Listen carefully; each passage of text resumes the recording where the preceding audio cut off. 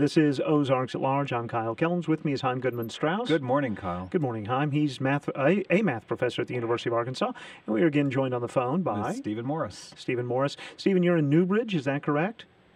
Sorry, it's actually Newbury. Oh, Newbury. Okay. Newbury, yes. And last time we talked with you, you had a clock that had stopped, and you said you could make it read the correct time 218 times a day. Is that correct? Day. On one day. On one day. On an ordinary day is 208. Right. Oh, yeah, 208. Yeah, only 208 on ordinary days. That's right. Yeah, so there's a number of different things you can do. So one thing you mentioned, you can get in a supersonic jet and you can fly through different time zones. Right. So another thing you can do, if you have a digital clock, let's say it reads 0120. So it stops at 20 past 1, okay?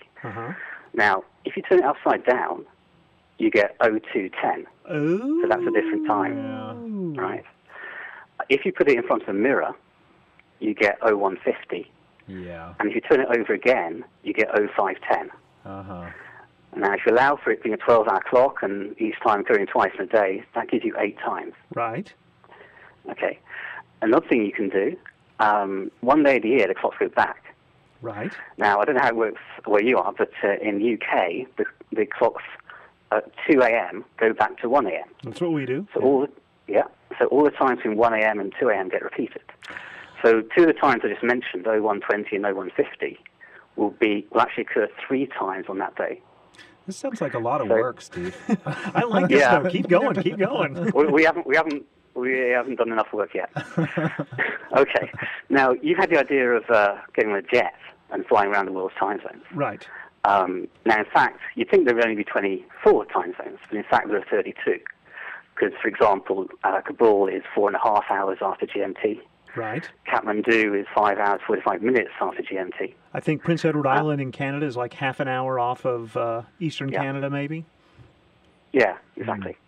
So, well, I'm just going off my Windows calendar here. Right. But it's offering me 32 different time zones I can be in. Right. Okay. Now, to save all that jet mileage, and also to enable us to go around twice, because we want every time to occur twice in the 24-hour day, I thought an easier way would be to get a webcam.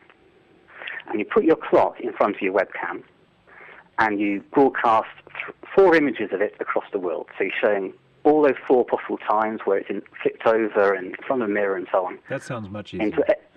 Yeah, I thought so. The difficulty is you need people in every time zone in the world to be watching the internet and making a note whenever the time they're seeing matches the local time. Now, if you put all that together, then I work out that you can get up to 208 correct readings in a single calendar day. Okay, it won't be a 24-hour period because obviously some parts of the world start the day earlier and some of them finish later.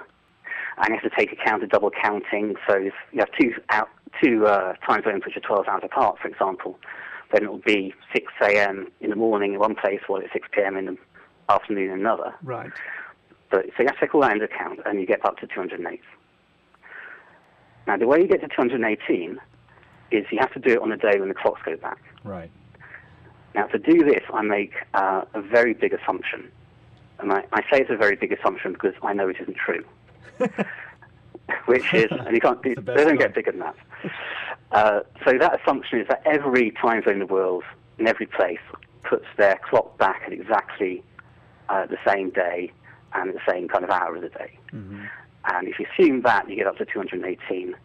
Like I say, it isn't actually true, so the right answer might be a little bit different, but I haven't actually gone through and worked out what that is.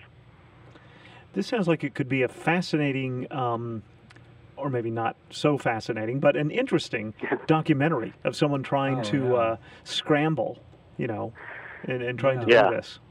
Yeah, I have wondered, what sort of person might actually try and do it. I know there's a guy who's going around the world visiting every Starbucks, so maybe it's that sort of person who would do this. Oh, that would be great. Well, thanks so much. That was fun. So do you have another puzzle for us? Sure. So I have another clock, and this works a little bit differently. It's actually running at the right speed, so it's running at 1 minute per minute. Now, I noticed recently that it was 2 minutes fast, but I've also noticed that it tells you the right time 4 times every day. So the question is, how can that be true? Okay, so it goes the right time, minute per minute, Yep, but it tells you the right time 4 times a day? that's right. No, wait, but it's also running a minute fast? Well, so I noticed recently it was 2 minutes fast. That was just one occasion when I looked at it. Obviously, it's right 4 times a day. Okay. So it's running 2 minutes fast, and it's right 4 times a day. Yeah, so one occasion it was 2 minutes fast, but 4 other occasions every day it's correct. Oh. Okay. Okay. Well, we'll think about this, and then we'll get the answer next time.